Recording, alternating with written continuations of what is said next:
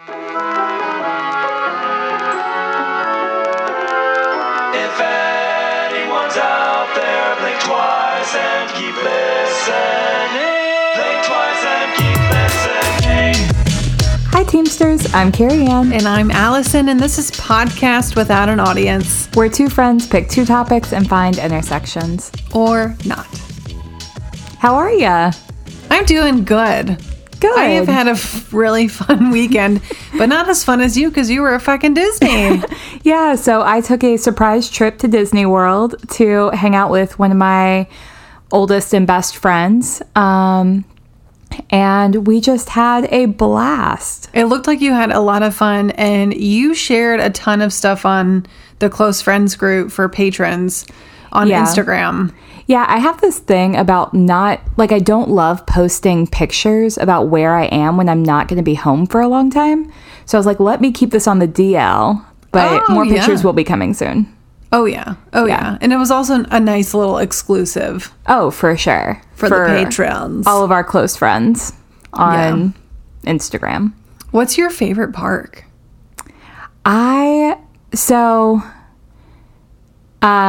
I think Animal Kingdom is probably my favorite park just in terms of like aesthetics. Mm-hmm. I think it's really pretty. I got to ride Flights of Passage for the first time, which is the new Pandora Avatar ride. Mm-hmm, mm-hmm. It was incredible. Like, you're riding this banshee through Pandora. Yeah.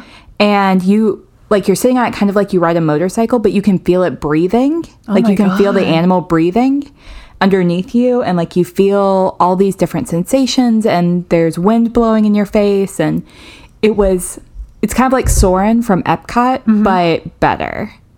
So I will be talking about this for the rest of my life, I think. It was so good. I always thought it was super weird for adults to be into Disney. Like, I definitely felt that until I grew the fuck up and went to Disney, and I was like, oh my God, this is incredible. Like, the amount of work that goes into these rides, the experiences. They are all about the experience. And what I think is so cool is, like, I have only really been to Disney as an adult. Mm-hmm. I went once when I was a kid, but I don't remember it.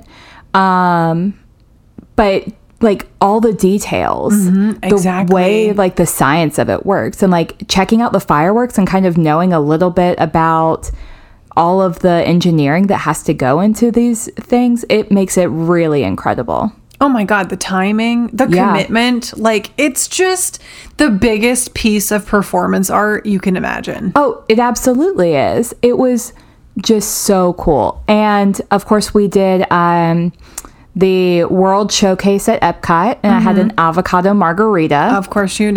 The most expensive margarita I've ever had in my entire life. How much and it was it? Delicious. It was $17. $17. I paid $17 for a plastic cup of margarita. Oh my God. That's hilarious. I can see the person in the back being like, one avocado margarita, like a soft serve ice cream machine. Well, I did actually watch them put avocado into a blender. So there was at least some real avocado in there. Okay. So it wasn't totally like the slushy machine. Okay. But definitely a similar vibe.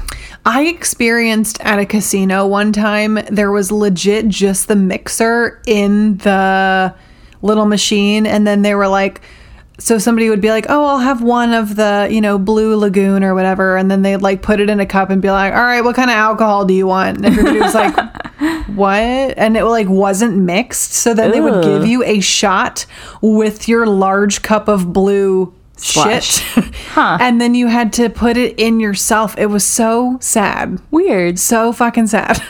That's not recommended. Really disappointing. Really disappointing. But I'm glad that you did not have that experience. Yeah, me too. Me too. With your margarita, especially for $17. Well, and Disney is all about the experience. Like everything that they do is so intentional, and like it was just like you feel spoiled just being there. Because you've paid $1 million for your ticket. Yeah. So the tickets, like, are expensive, but the way that my friends and I did it this time was like we went to Walmart and grocery shopped, like brought all of our own snacks into the park. So really, like, we did it as cost effective as we could for it still being Disney. Yeah. I think I only went into one gift shop the entire time I was there also, which is very unlike me, but it was a good time. And you got me something, and I love it. Thank you. You're so welcome. It's a secret. Yeah, eventually we might share photos. Eventually. Maybe. We'll think about it. But you also had an exciting weekend. I did. Dude, I was impulsive for the first time within like a full calendar year. What? Maybe two And- because COVID. Yeah, no. Okay, so I was at dinner with our good friend Boston, and we basically impulsively decided, because Wicked is in town, that we were going to go see Wicked. And so it was like 7:00, and we had run into somebody at the restaurant who was like going to Wicked. And Austin and I were very dressed down. Like, Right. I was in like a Halloween hoodie with like some ripped jeans, and like he had a backwards baseball cap. And he's like, okay, so if it's 7:30, we're done with dinner, we will consider it. And then it was like, we were both done and just kind of like looked at our phones, and I was like looking up prices online. And that's the reason that I didn't get tickets initially, because you and I had talked about going. Yeah. But they were really expensive. So Right. we're like, we'll wait for the next time. So we drive to the venue. He opens up the car and like barrel rolls out to go to the ticket place. I park the car, we meet up, and then I'm like, you know me, like I have the bladder of a chipmunk. So I'm Yeah. like, I have to pee before we go in, otherwise I will not make it. So I turn into the bathroom, and then when I come back out, he's nowhere to be found. And I'm like, where the fuck is Boston? So I'm like, where did he go? And I say this to like the lady who's Like working there? working there. And also, like, as we are going into the venue, Austin's like, hurry up, because I know they lock the doors. So I was like, this motherfucker just left me To fend for to yourself. fend for myself. You and your small bladder. And he did, and he was at the seat. And then I go into the theater, and it's just like the show has like started 30 seconds ago, so I'm like 30 seconds late. I almost made it. But there's just like a sea of darkness, and I'm like, how will I know where he is? Because he had our tickets. And then we see this like phone like bloop, and he like shined a light, and I was like, okay, we're good. But it was so fun. Like it was just like how so cool. last minute, super fun. The show was great. Of course. Kudos. It was the third time I saw it. It was very good. The the character playing, or the person playing Alphaba, was like especially good. Oh, that's amazing. I'm so glad you did that. We all need to do more spontaneous things in our lives. I agree. Going to Wicked and going to Disney. I've been singing Wicked for. Does it take you back to like 48 early hours. college days? It does. You know, let me see. So the first time I saw Wicked was in 2006. Okay. So that was like early high school for me. Yeah. And I was obsessed. Like my prime was in early high school, and my sister is like 4 grades older than me. And my very first job was having a newspaper route, which you Aw. know. Do you not know that? I think I did know that, Okay. but I'd forgotten. So we would listen to Wicked like in the car, like throwing newspapers. And that's how I fell in love with it. That was many moons ago. Many moons ago. Many moons. And then you and I realized our mutual love for Wicked, and that's what we would sing on road trips whenever you and I were traveling together. Oh yeah. I think I have some videos of us going to the beach singing yeah. Wicked on That's my exactly phone. what I'm thinking about too. I also ran into somebody today who literally said to me, not knowing at all about the podcast, but being like, you know, I don't really like history that much. And I was Huh. like, are you fucking kidding me? Weird. Weird, right? Super weird. Is that not just Do people very not like strange? history? Who could not like history? Like, are you, I don't know, I just cannot relate. I think that there are some people who are like, history is all about dates. And like, if you try and remember all the dates, you miss the stories. I could see that. So like, I could understand maybe not liking history while you were in school because your teachers didn't teach history in a fun way. Mm-hmm. But as an adult, everyone should, like, there's always something to enjoy about history, right? I mean, I think so, obviously. I think so too. But that was a very strange thing for me to hear. But really, how did they feel about psychology? I didn't follow up with that. I didn't want to, like, throw some red flags and be like, Right. let me make this all about me. Okay, that's fair. You know what I mean?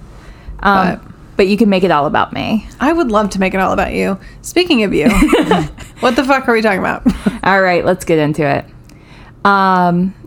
So we know that this is going to be a traumatic episode because we're starting with a kid's story. Oh, no. Today, I'm going to share the story with you of Howard Dully, Okay. little Howard. No, it's Howie. It's always the wheeze. I know, it's a little Howie. At 12 years old, Howie was one of the youngest people to ever get a lobotomy. Oh, my God. Carrie. Okay. Buckle up. We're doing it. Okay, so I found this really interesting NPR article.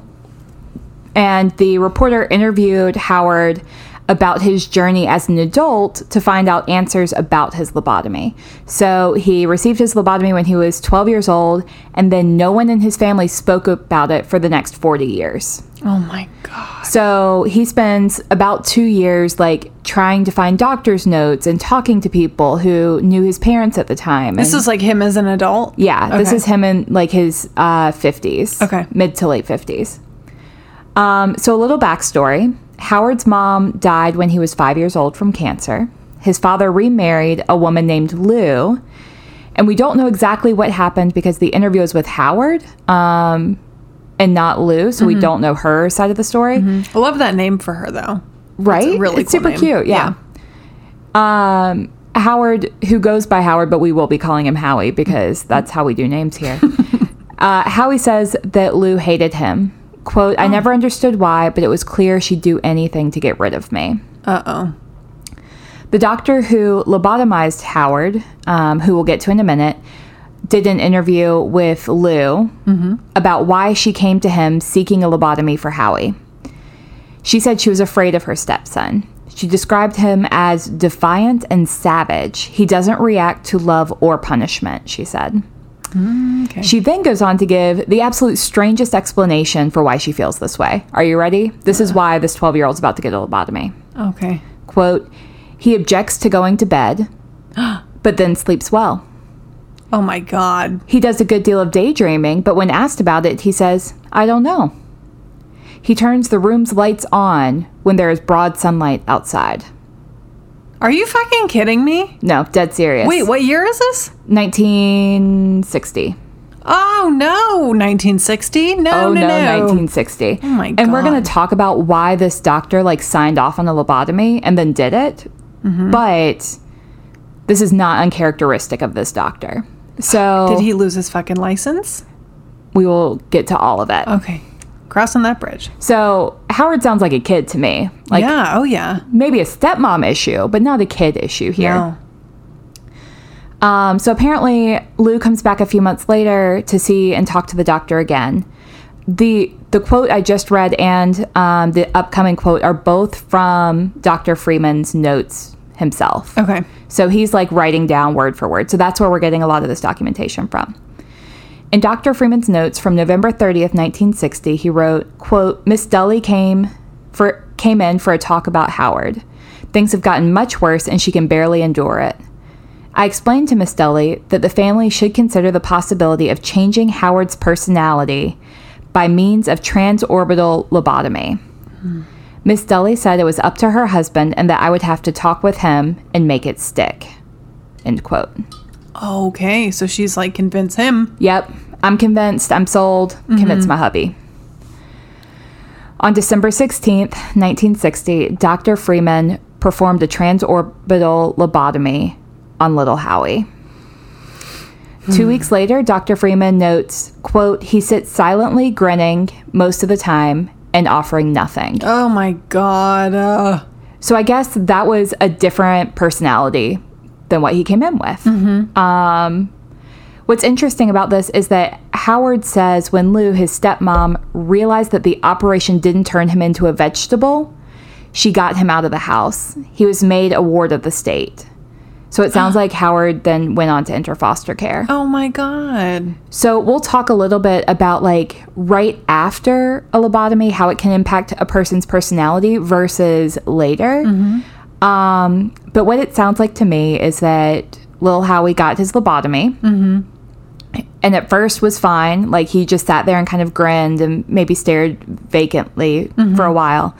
But then like pieces of his personality returned and his mom was like, I still don't want this kid. I wanted him to be docile. Yeah, that was a whole, Yeah.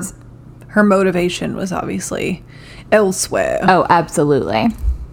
So 40 years later, Howard finally gets his dad to answer some of his questions about his lobotomy. Up until this point, his dad was like not saying shit. So his dad basically blamed Lou for everything and said that she manipulated him, quote, pure and simple. So he says, I was sold a bill of good. She sold me and Dr. Freeman sold me, and I didn't like it. So he didn't take an ounce of responsibility for like signing off on his son being lobotomized.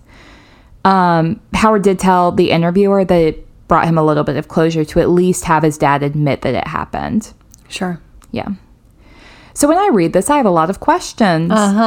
Because I've heard and seen portrayed in media that people who have lobotomies are pretty severely impacted. But it sounds like Howard is kind of okay-ish at this point in his life. Like he's able to be interviewed. Yeah. He's able to like Communicate. Yeah, processing. Like he still has a lot of these pieces. He says he always felt like he was missing something.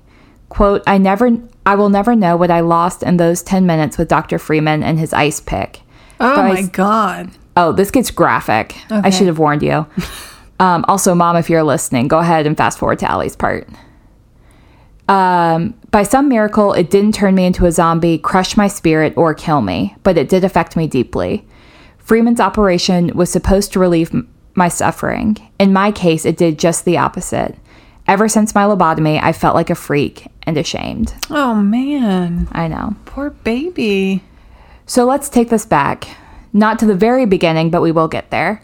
First, let's find out who Dr. Freeman is. On January 16th, 1946, Dr. Walter Freeman, a psychiatrist, performed the first ever transorbital or ice pick lobotomy in his Washington, D.C. office. To be clear, this was not his first lobotomy, just the first one to use the ice pick. I really struggle with like understanding how it was discovered and the trial and errors. Like my brain runs wild with that thought. Yeah. So I also have the name of the person who discovered it. Or not discovered, but like invented it. And you're right. Like the people who are impacted by this, I have numbers for you. Oh no. Okay. It's bad. Okay. It gets bad. It gets worse than a 12-year-old being lobotomized. Good. Okay.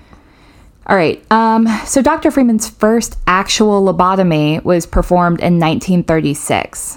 He believed that mental illness was, quote, related to overactive emotions and that by cutting the brain, he could cut away feelings, end quote. So remember, this is all associated with mental health. So they're trying to solve mental health problems. And we're going to talk about what might lead a person to getting a lobotomy. Or people deciding that a person needs a lobotomy. But basically, Dr. Freeman was like, we can literally cut out these pieces of the brain and it won't be an issue anymore.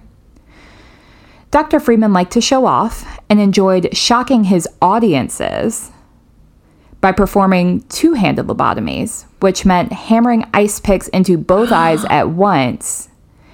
In 1952, he performed 228 lobotomies in a 2-week period in West Virginia. God. At that point, he lobotomized 25 women in a single day. Ugh. In his career, he performed somewhere between 2,500 and 3,500 operations in 23 states. And he lobotomized 19 children. Oh, fuck. The youngest one was 4. No way. Yeah. Yeah. Oh, my God. What? I have to nervous laugh about it. I'm so sorry. Wow. It's getting worse, by the way. Okay. We have not hit the worst yet. Okay. Okay. At a conference in 1948, he performed before an audience. See, fuck you. Okay. Right. Of more than 24 neurosurgeons, neurologists, and psychiatrists. He was trying to perfect his assembly line approach to lobotomies. Oh, good. So that they could be performed quickly and easily.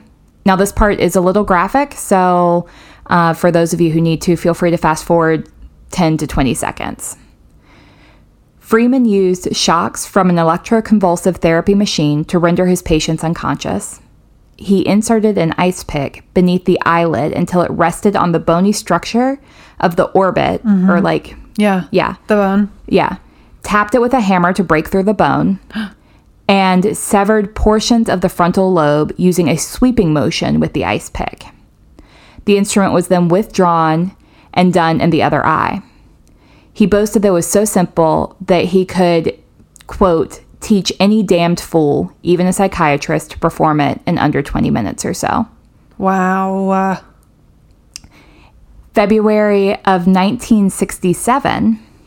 So let's think about that, because our parents were born. Yeah, that's and like young. Not long ago at all. Yeah.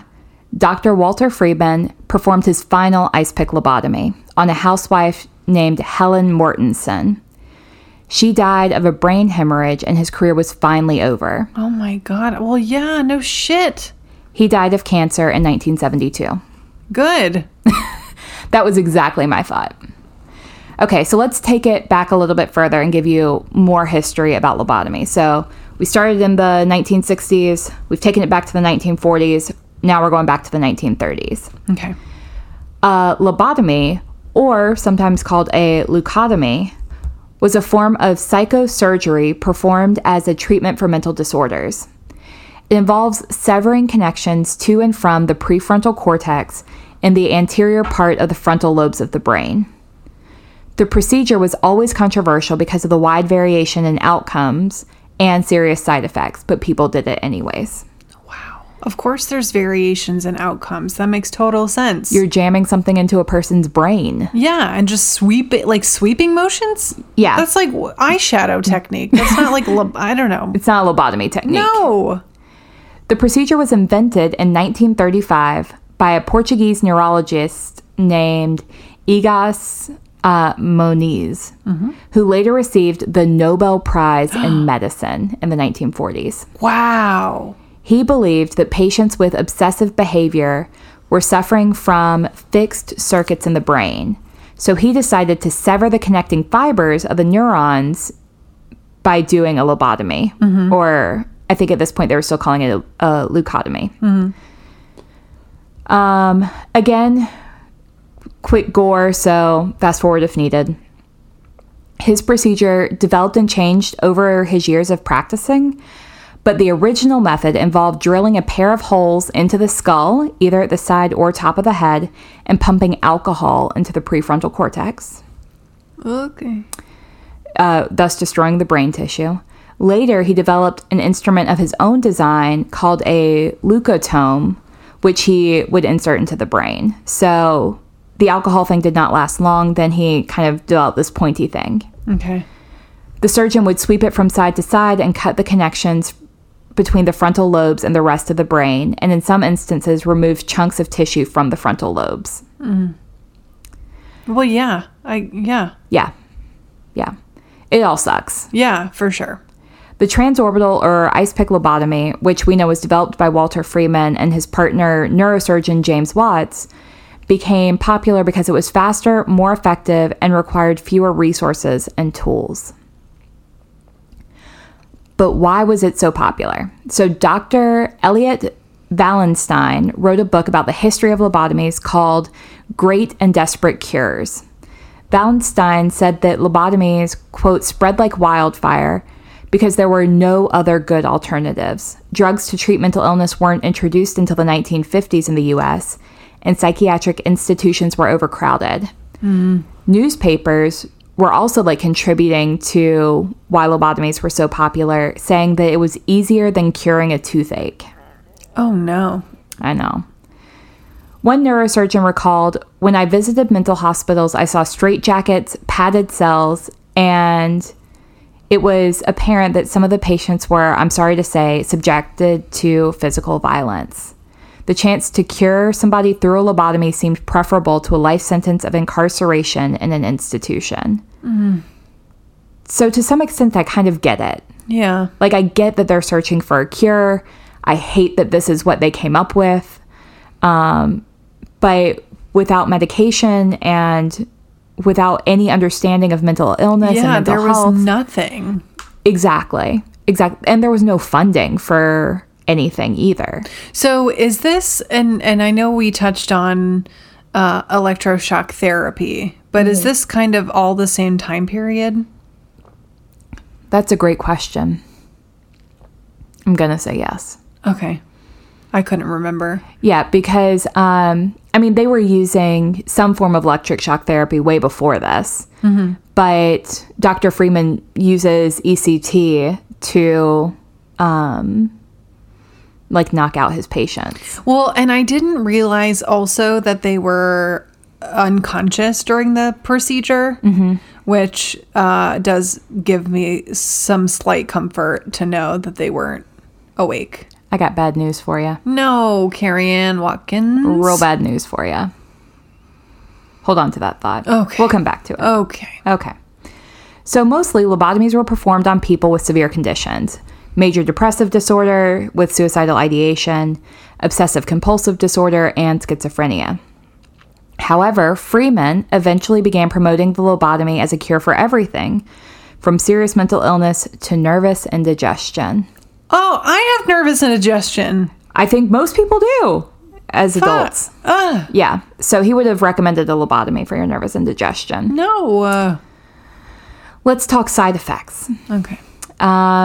So we know that side effects really ranged from people being practically catatonic to death, all the way to really no major change, depending on how the procedure was performed. Sure. Some of the more common side effects included increased body temperature, abnormal sensations of hunger, vomiting, bladder and bowel incontinence, eye problems. Yeah. Feels like an obvious one. Okay. Apathy and lethargy. A small percentage of people supposedly did show improved mental conditions or no change at all. Okay. So we'd call them lucky, I guess. I guess. But many had these negative effects on their personality, empathy, and ability to function on their own. In some ways, this was also rooted in control and trying to gain control of an unruly person, as we saw in Howard's story. I see that. The procedure was popular for about 2 decades, so starting in the 1930s, mid-1930s, and going to the mid-1950s. During that time, almost 20,000 lobotomies had been performed in the U.S. and more in the UK, where it was even more popular. The majority of lobotomies in the U.S. were performed on women, which was about 60%. In the UK, it was close to, I think, to 72 or 75%. Oh, wow. Yeah. Of course. Of course. Not surprised. No. Still shocking. Yes. So I'm going to share with you 4 quick notable lobotomies and or stories associated with lobotomies. Okay. The first one is probably not someone you've ever heard of. Her name is Alice Hood Hammett, and this was the first lobotomy performed in the U.S. Okay. She said at first she was happy, but about 6 days after the operation, she experienced transient language difficulties, disorientation, and agitation. Nevertheless, Dr. Freeman, who performed her lobotomy, called it a success. So she was happy for about 6 days. Wow. And then she was just irritated. All the time. Oh, man. This one you might know. Rosemary Kennedy, who is the sister of John F. Kennedy. Oh, wow. No, I had no idea. I actually didn't either, but you're the history buff here, not me. Oh, I don't know everything. So apparently Rosemary Kennedy had some mild developmental delays, and then pretty violent seizures and temper tantrums. Okay. So fearing that her behavior would, quote, create a bad create a bad reputation for herself and the whole family, her father arranged a lobotomy for her when she was 23 years old. Oh, wow. The entire procedure, prepare your heart for this, the entire procedure, she was said to have been awake, No. speaking with the doctors and reciting poems to nurses. Quote, the doctors knew the procedure was over when she stopped speaking. Wow. Following the procedure, she became severely disabled and was unable to function independently. She was then institutionalized for the remainder of her life. Oh my God, that's so sad. I know. We can't forget one of the most iconic portrayals of a lobotomy, which is One Flew Over the Cuckoo's Nest. Mm-hmm. Randall Patrick McMurphy was a violent but sane man who declares himself insane to avoid a prison sentence. He is given a lobotomy that leaves him mute, unresponsive, and vacant-eyed. Most recently, the new TV show that came out in 2020, Ratched, with Sarah Paulson, is also based on One Flew Over the Cuckoo's Nest, and the back is the origin story of Nurse Ratched. And it depicts transorbital lobotomies in a very gruesome way. Fascinating to watch, but super disturbing. Mm-hmm. So that is a little bit about lobotomies and all of the horrible things that Dr. Freeman and many others did to their patients to try and cure their mental health. Wow. Have you seen Sucker Punch? Oh my gosh, I'd forgotten about it, but yeah, I have. That is my piece of media that I associate with lobotomies. I didn't even think about that one. That's a great one. Mm-hmm. So in that one, it's a girl, and she's in like this imaginative world. Like, remind me what it's about. So she ends up accidentally shooting her sister while attempting to shoot her stepfather, who is a piece of garbage. Okay. And she is institutionalized and is scheduled to receive a lobotomy in 5 days. So the place that she is being held in is basically like a human trafficking place. Oh, so shit. when she's in certain situations, she like has these out of body experiences. She's like a dancer, and so like when she's on stage, like her brain goes other places. And so there's like an alternative like side to the film. It's just like a fantasy aspect, and she has to get like 4 or 5 different like objects in order to escape. So one is a map, one is a key, one is fire. And so it's just about her, like, and the girls that she's in there with trying to escape. But Fascinating. I'll have to go back and rewatch that one. I haven't seen it in years. it's good. Also very disturbing elements for sure. Well, I mean, when we're talking about people poking ice picks into people's brains. Exactly. I don't think you can do it in a way that's not disturbing. Also, the guy who does the lobotomy is like Don Draper from Mad Men. Oh, uh-huh. Who's also just like a really likable and very talented actor. Yeah, that sucks. Wow. Yeah. Wow. Yeah, super disturbing. Oh, absolutely. But very fast. I was wondering when you were going to get to this. Yeah, so lobotomies, I think, has been on my list since you and I first started about even doing a podcast. Just because they feel so archaic, but Yeah. they're not. Like, Right. it wasn't that long ago. And I do understand, like, trying to make progress and being kind of science project-y about it. Yeah. But it's really unfortunate, the side effects. Like, even knowing it now, you're like, that can't be. I know. That can't be good. Well, and doing it on a 4-year-old and a 12-year-old, Oh, yeah. like, kids. And even the 23-year-old who's like a fucking adult. Yeah, exactly. Exactly. None of it's good. And I'm so glad that we now have advances in medicine that allow people to treat mental illness without having to be institutionalized even. Absolutely. Because a lot of the people who were given lobotomies were institutionalized Yeah. because they were really unruly, quote unquote unruly, and people needed to, you know, have some type of control over them. So, Wow. yeah. So I figured I'd pick an upper for us today. I'm glad. I actually have an upper. So Oh, good. let's take a quick break. And when we come back, we are talking about dinosaurs.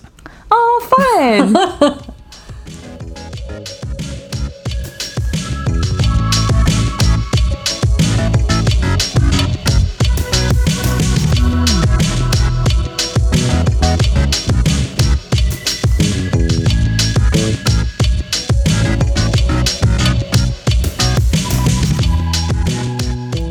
And we're back.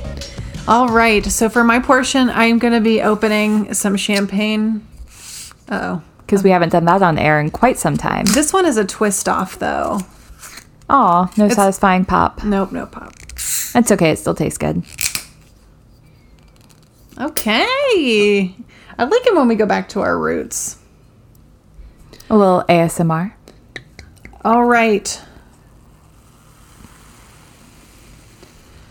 So the word dinosaur Let's just jump right into it. Why don't we?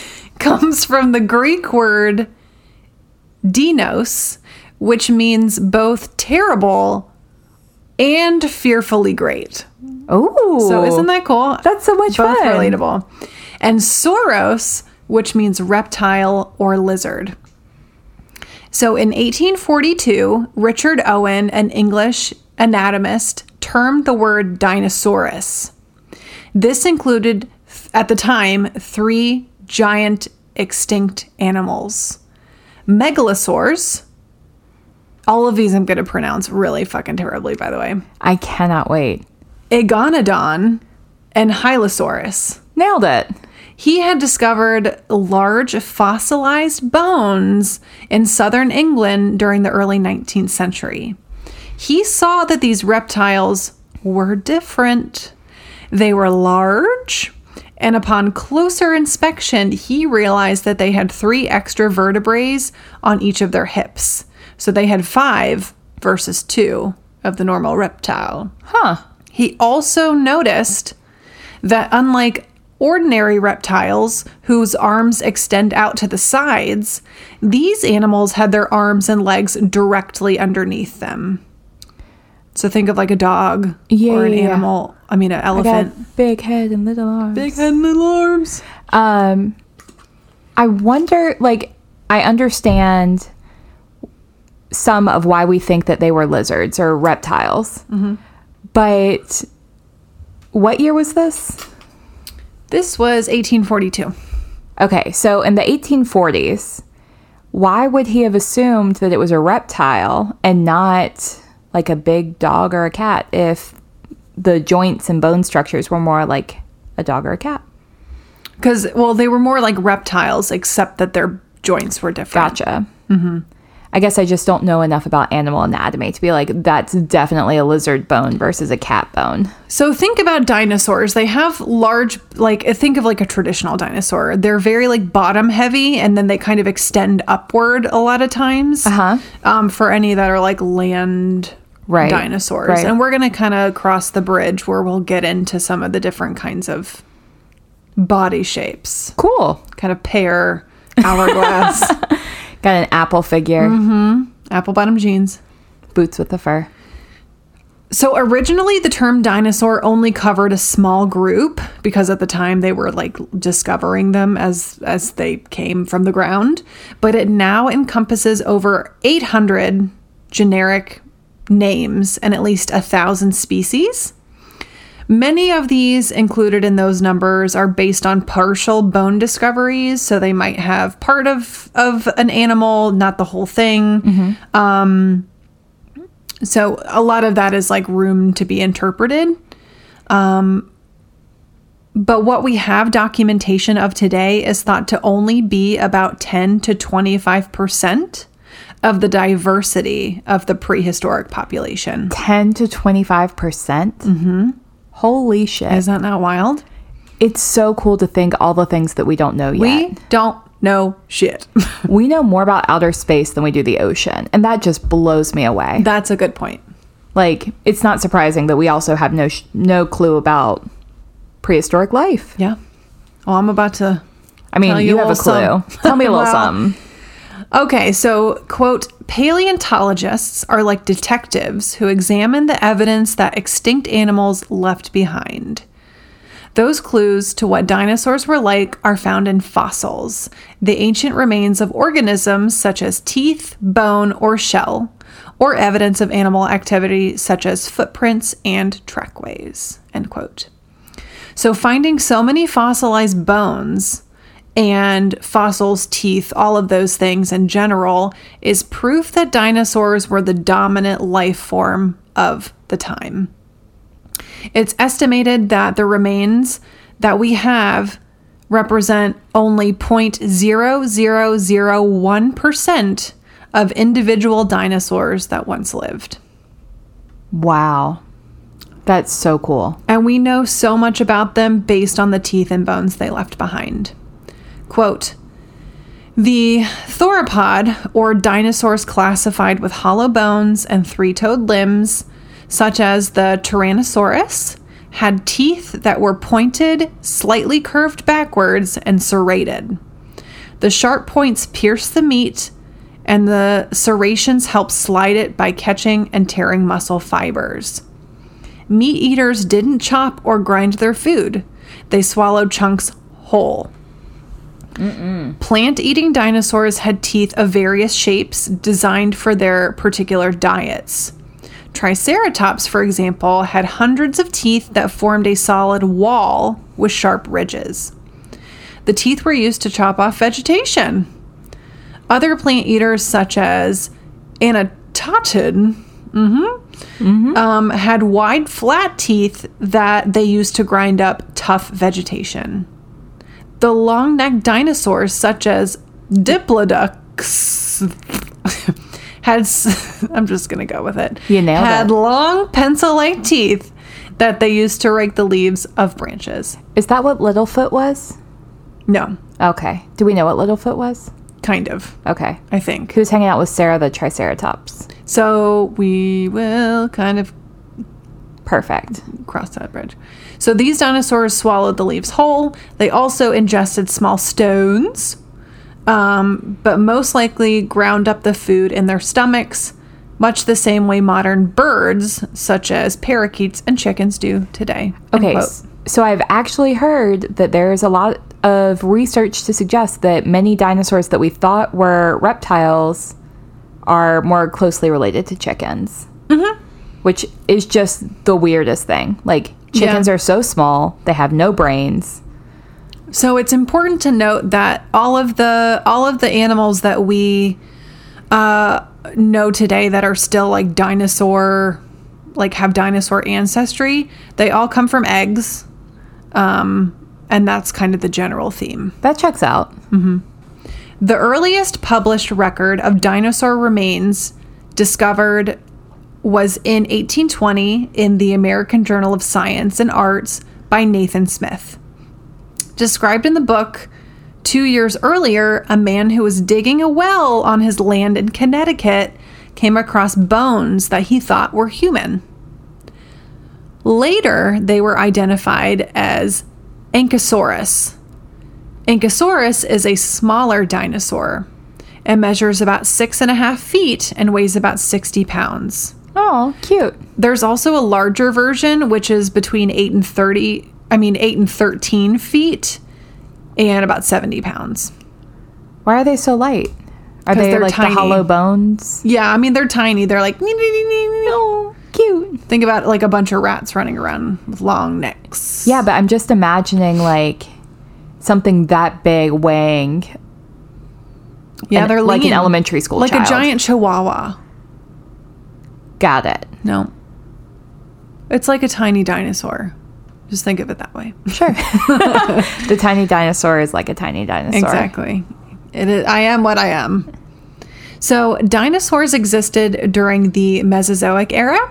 This is the age of the dinosaur. The Mesozoic,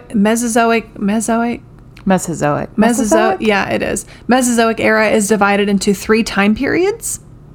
The Triassic, not Jurassic, Triassic. Got it.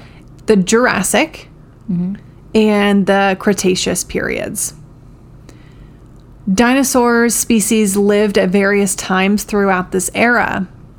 For example, the Stegosaurus lived during the Jurassic period and had been extinct for 80 million years before our friend the Tyrannosaurus appeared. In fact, the length of time between these two dinosaurs is greater than the time separating the Tyrannosaurus from us. I cannot begin to fathom Yeah. that kind of time difference. It's a long time. For example, we're going to start with the Jurassic period, which was 251 million to 199 million years ago. I have no frame of reference I know. for being able to conceptualize that amount of time. It's a long, long time ago. Once upon a time. Yeah. So during the Jurassic period, the landmass on Earth was all connected during this time, and it was one large piece called Pangaea. I'm familiar. You've heard of her? I've heard of her. So Pangaea was shaped like a C and straddled the equator, and it extended up into both hemispheres towards both the North and the South Pole. As time went on, the tectonic plates slowly started to move the mass of land, and it started separating species based on that. So the land that was extending to the north was referred to as Laurasia, and to the south was Gondwana. During this time in the ocean, there was a lot of shelled animals like mollusks and sea urchins. The very first corals had started to evolve during this time. Mm-hmm. There were massive reptiles eating fish and ancient squid. And at the very bottom of the food chain was a microscopic plant named phytoplankton, and those organisms still exist in our oceans today. How cool. I know. Frogs, crocodiles, turtles, snakes, they all existed, not necessarily in harmony, but all together. Right. They still don't necessarily exist in harmony, but That's a good point. they're still all together. A dinosaur called pterosaurs was a group of flying reptiles, which sounds the worst. Mother of dragons-ish. Yeah. Those are the Khaleesi's. Allow me to be a Targaryen. Yeah. Grasshoppers were also appearing during this time. Spiders, millipedes, centipedes, even scorpions. And I'm sure cockroaches, because they have survived everything. You know, I didn't read anything about cockroaches. I feel like they were there because... They would have had to have been. Yeah. They're around like the centipede kind of thing. Yeah, for That sure. makes total sense. I'm going to go ahead and say it's fact. You heard it here first, folks. During the later part of the Jurassic period, about 230 million years ago, mammals also came onto the scene. So one of the earliest mammals was called Esostrodon. It was kind of like a shrew, but it was 3 feet long. And it laid eggs, but it also breastfed its babies. It was like a what? A shrew. I'm thinking of Taming of a Shrew from like Shakespeare. Mm-hmm. What is a shrew? It's like a rodent-y, like teethy. Oh, okay. Kind of like mole-ish. Yeah. Yeah. I know exactly. Okay, sorry. I got so stuck on Shakespeare that I couldn't figure out Of course you did. what it would be. Among the first dinosaurs was the Colophysis, which was carnivorous and up to 9 feet tall, weighing about 100 pounds.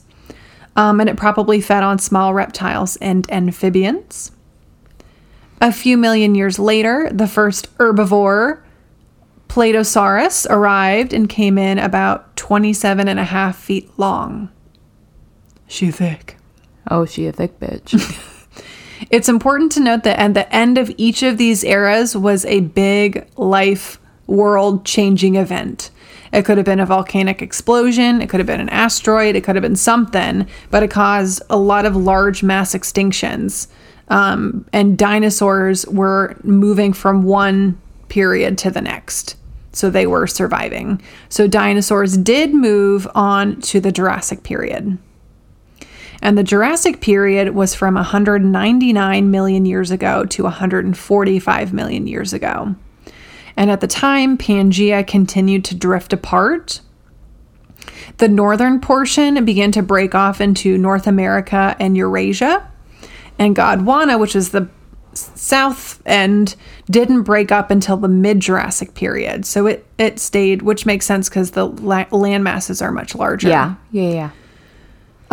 So oceans began to form in places between these land masses, and the plates were shifting and causing mountains to rise in the oceans, which caused sea levels to rise on land or in the ocean.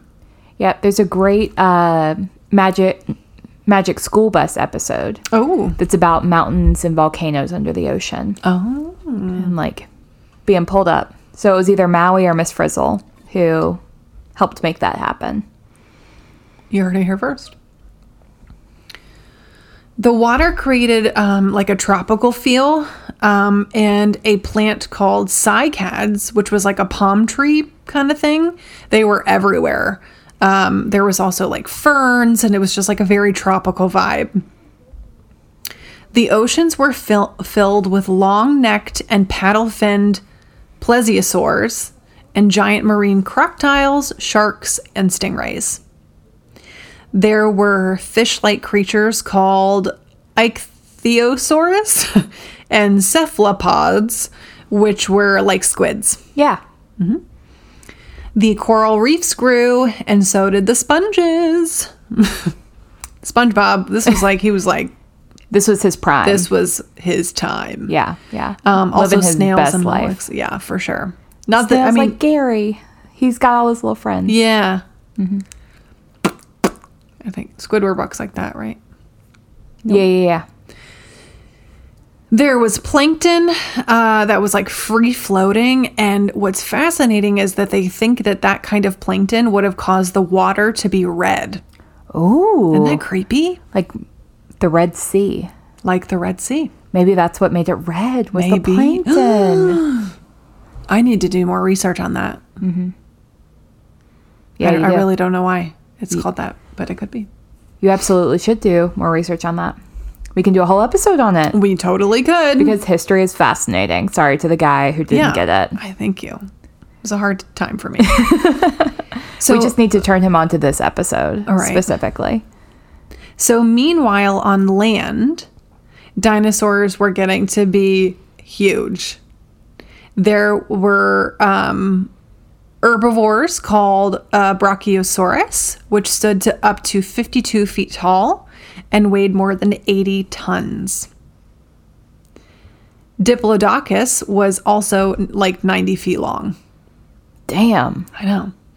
There was a meat-eating dinosaur called Allosaurus, which is Allosaurus. me, that walked on two legs, and Stegosauruses also existed during this time.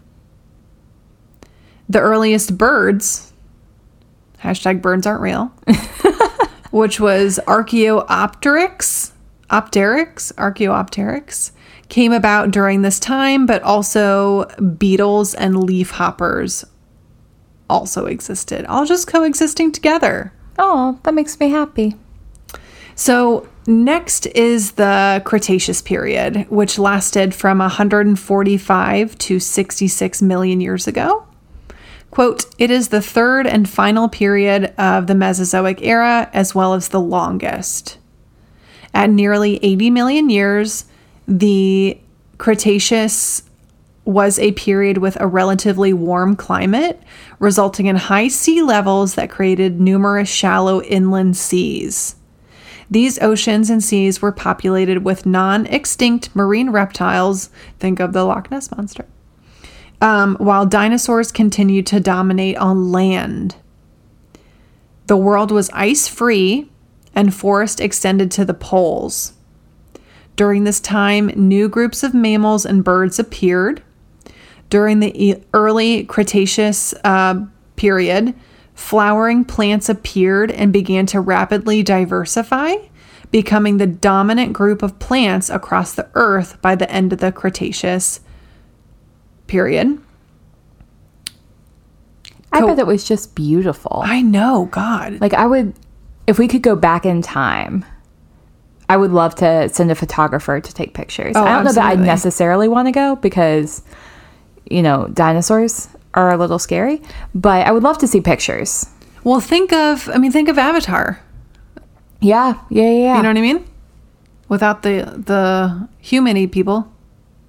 Right. Mm-hmm. Without the avatars. Without the avatars. And the Na'vi. Mm-hmm. Sure. Yeah. Yeah. So they were becoming the dominant group of plants across the earth by the end of the Cretaceous, coincident with the decline and extinction of previously widespread genosperm groups.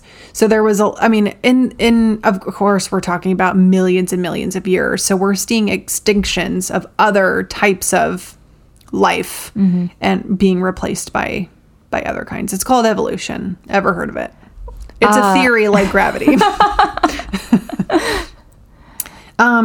What's your favorite dinosaur? Oh, that's a great question. I am a really big fan of the Licholotopus. Of course you are. No, Triceratops probably, because I love Sarah from Land Before Time. She's a good one. Yeah, she's sassy and So she's a Jurassic bitch. oh, for sure she is. What's your favorite dinosaur? I don't know, but I think it's interesting that the Tyrannosaurus is not from the Jurassic period as portrayed in Jurassic Park. Science Fake was news. irrelevant when creating that movie. I have no trilogy. idea what you're talking about. Not important. Everything is checks out. You're right. I'm sorry. The time machine was totally legit. Was it a time machine? How'd they get back? Or No, there was an island. There was an island. Yep. Yep. It's coming back to me. I haven't seen those movies in forever. You're right. There's totally an island where dinosaurs still exist that we can go and visit and study them. So I think one of I don't know if it was the first movie or the second one, but it was filmed on the island of Kauai, which I've been to, and I could like oversee the mountain. Oh, that's cool. It was cool. Very cool. Jinx. Okay, so there's two types of dinosaurs I found particularly interesting. One is called Amargasaurus, and this dinosaur lived during the early Cretaceous period and weighed between 2 and 3 tons, measuring about 30 feet long. What makes this guy special is the prickly quills that line its spine. So there's like quills all the way down its spine. Very unique. Like you don't really see this being portrayed in the media. But it's thought that it was evolved for sexual selection. Wait, what? Meaning that the male with more prominent quills was more attractive to the ladies. Ladies. Work. Can you be like, imagine people are like, oh my God, did you see the quills on that one? Gorgeous. Best Go talk quills to I've ever him. I dare you to seen. talk to him. Okay, so there's also the, I don't know how to pronounce this. This is terrible. Why did they do this? Okay, the Concavenitor. Concavenator. That sounds right to me. Okay, so he was a meat eater, but he had a hump. Oh. He had a hump. This dinosaur had a triangular hump in the center of its back, and My humps. it had lovely lady lumps, or just one. So it had quills on its forearms, which sprouted colorful feathers to What? attract mates during mating season. Why is there not a movie about this guy? know. Because I would watch that. Can you imagine? He's just like this guy with a hump on his back, and he's like, "Pfft." And I he's don't just have like- a lot to offer you. But I have- But would you like a feather? I like a spirit finger feather situation. Oh, I love Isn't that that for cute? him. That's so cute. So, but dinosaurs can be divided into specific groups. And this next portion is from the Encyclopedia Britannica. It's one long quote. Don't sue me. So the Ornithischia were all plant eaters as far as is known. In addition to a common pelvic structure, they share a number of other unique features, including a bone that joined the two lower jaws and distinctive leaf-shaped teeth crenulated along the upper edge. They had at least one eyelid bone, like skull opening near the eye and in the lower jaw. 5 or more sacral vertebrae, and a pubis whose main shaft opened upward and down. So it's penis opened. No, I just think like think of like our hip bones, like our birth canal is like kind of down but front. So it's just it's a shift in that. It's just like assuming that they're going to be on all fours. Got it. Okay, I'm with you again. Okay, so there's the Theropoda, unclear. This group included all known carnivorous dinosaurs as well as the birds. Oh, It's for the birds. Birds aren't real. Birds aren't real.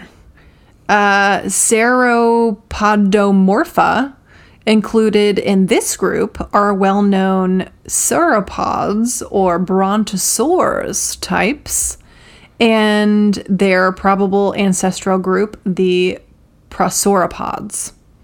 All were plant eaters, though their relationship to theropods, along with the fact that the closest relatives of dinosaurs were evidently carnivorous, suggests that they evolved from meat eaters, which is, of course, possible, but I never heard of that. yeah, I haven't heard that either. Yeah. Okay, so Thyrophoria is the next one. And the Thyrophoria consists mainly of the well-known Stegosauria, or the plated dinosaurs, and Ankylosaurus, which was the armored dinosaurs. Those sound like the same thing. Plated and armored. Yeah. But I'm sure there's an important distinction. And I have no idea what that is. But and as a there is one. paleontologist yourself, I'm Ross Geller. I'm sure you could tell me, but we just don't have time. We were on a break. Okay. So let's talk about the end times. All right. The Book of Revelations. Here we are. Here we are. So there were some angels. Just kidding. And the 3 knights of the something. Round table. Exactly. Mm-hmm. Clearly, we know exactly what we're talking about.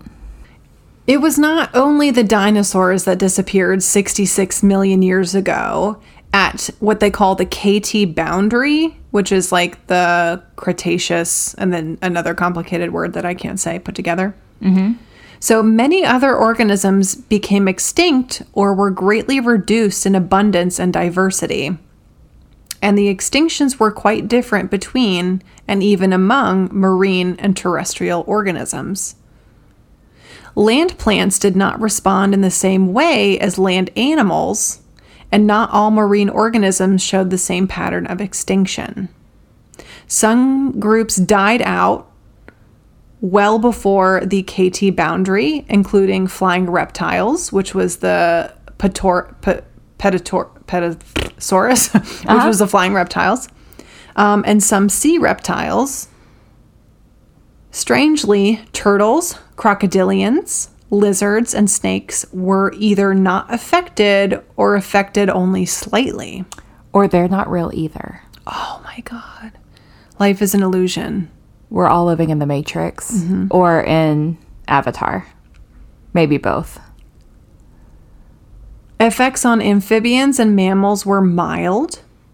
These patterns seem odd, considering how environmentally sensitive and habitat restricted many of these groups are today, which is a good point. Yeah.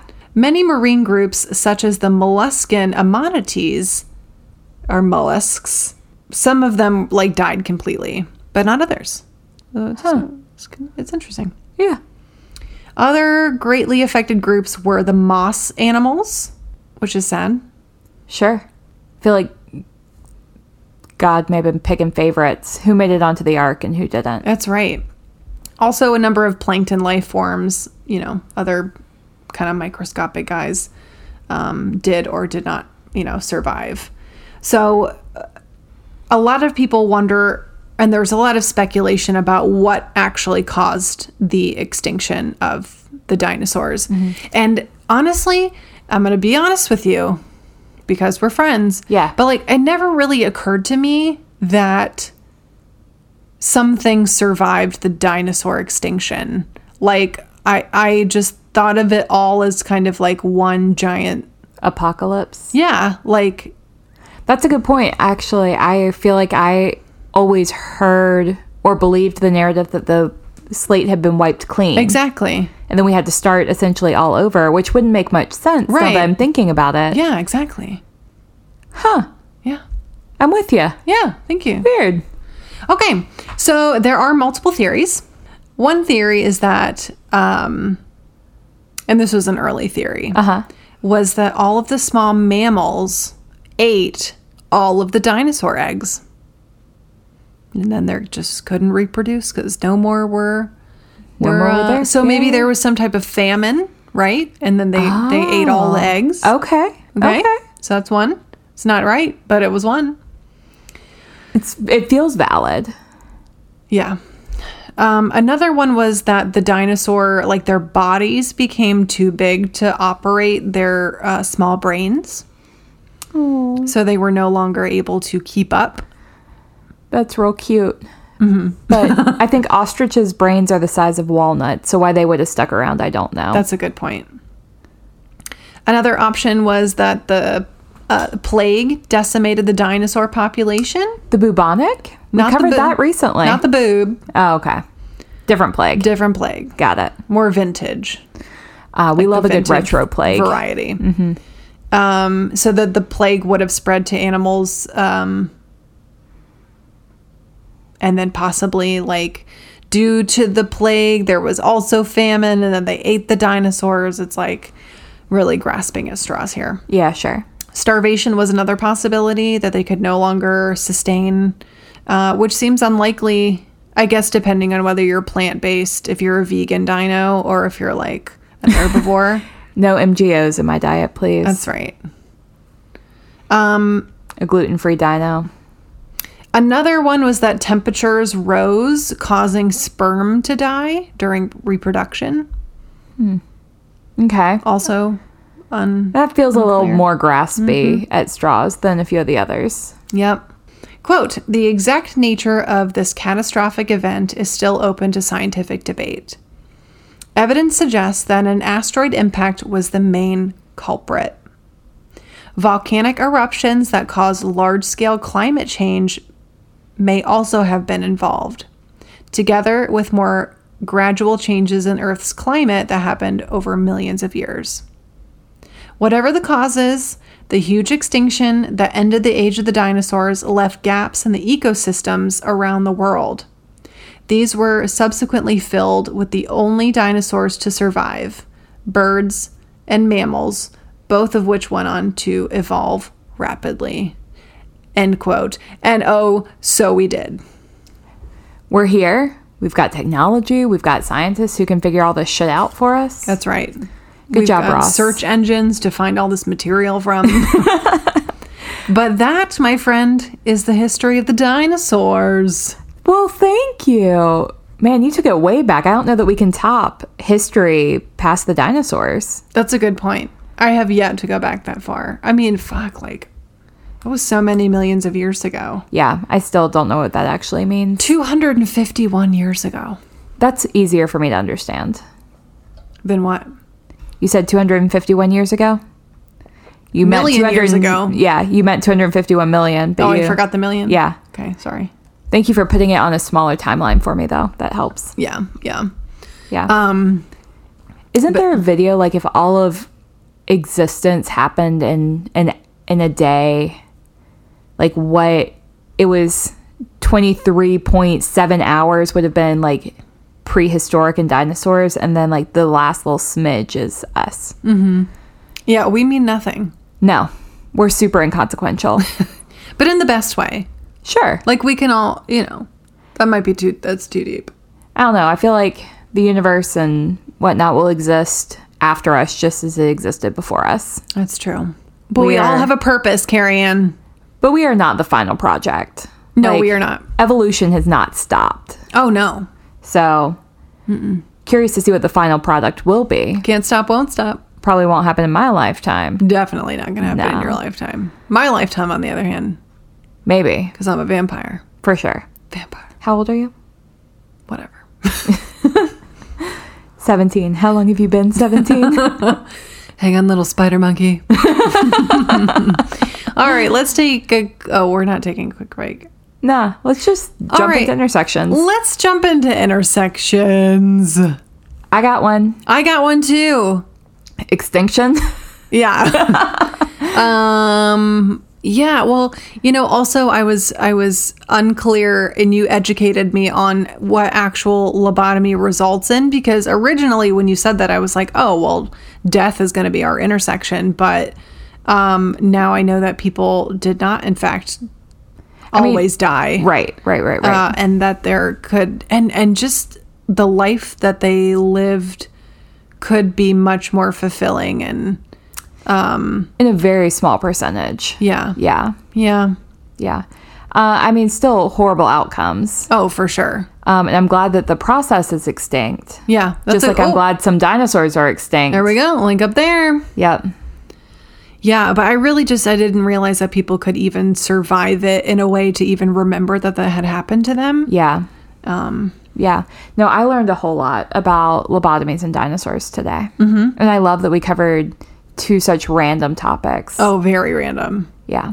I love you. I can't think of a damn additional intersection. If you can think of an intersection, email us or comment on our Instagram or leave us a 5-star review. Oh, please on Apple Podcasts. Please leave us a 5-star review. Let us know what intersection you found. That would be fun. That would be so fun for us. It would be so great. It would be fun for you too. Oh my goodness. Well, we are going to cut it there because that's the thing. That's all, folks. Oh God, we love you all so much. You know what? Tag your favorite dinosaur in this post. Oh, that's such a cute idea. Whether it's your parent or whatever. Your pet chicken. Your pet chicken. Oh, man. Hashtag chickens are dinosaurs, but birds aren't real. Birds aren't real. Oh, my God. We love you all. Thank you so much for listening. If you support us, blink twice. And if you're out there, keep listening. Thank you for listening to Podcast Without an Audience. Find us on social media at Pod Without an Odd. You can find us on Instagram or Facebook. Or find us on the web at podcastwithoutanaudience.com. Shoot us an email at podwithoutanod@gmail.com. Our cover art is created by an actual angel, Ashley Acevedo. Our music is by Zach Smith and Ted Oliver. Editing by Jacob Beeson. We hope you enjoyed today's episode and all of our nerdy content. Please consider leaving us a 5-star review on Apple Podcasts or wherever you listen to us today. Oh, and check out our Patreon for exclusive content and our pasta recipe. Again, thanks, and keep listening.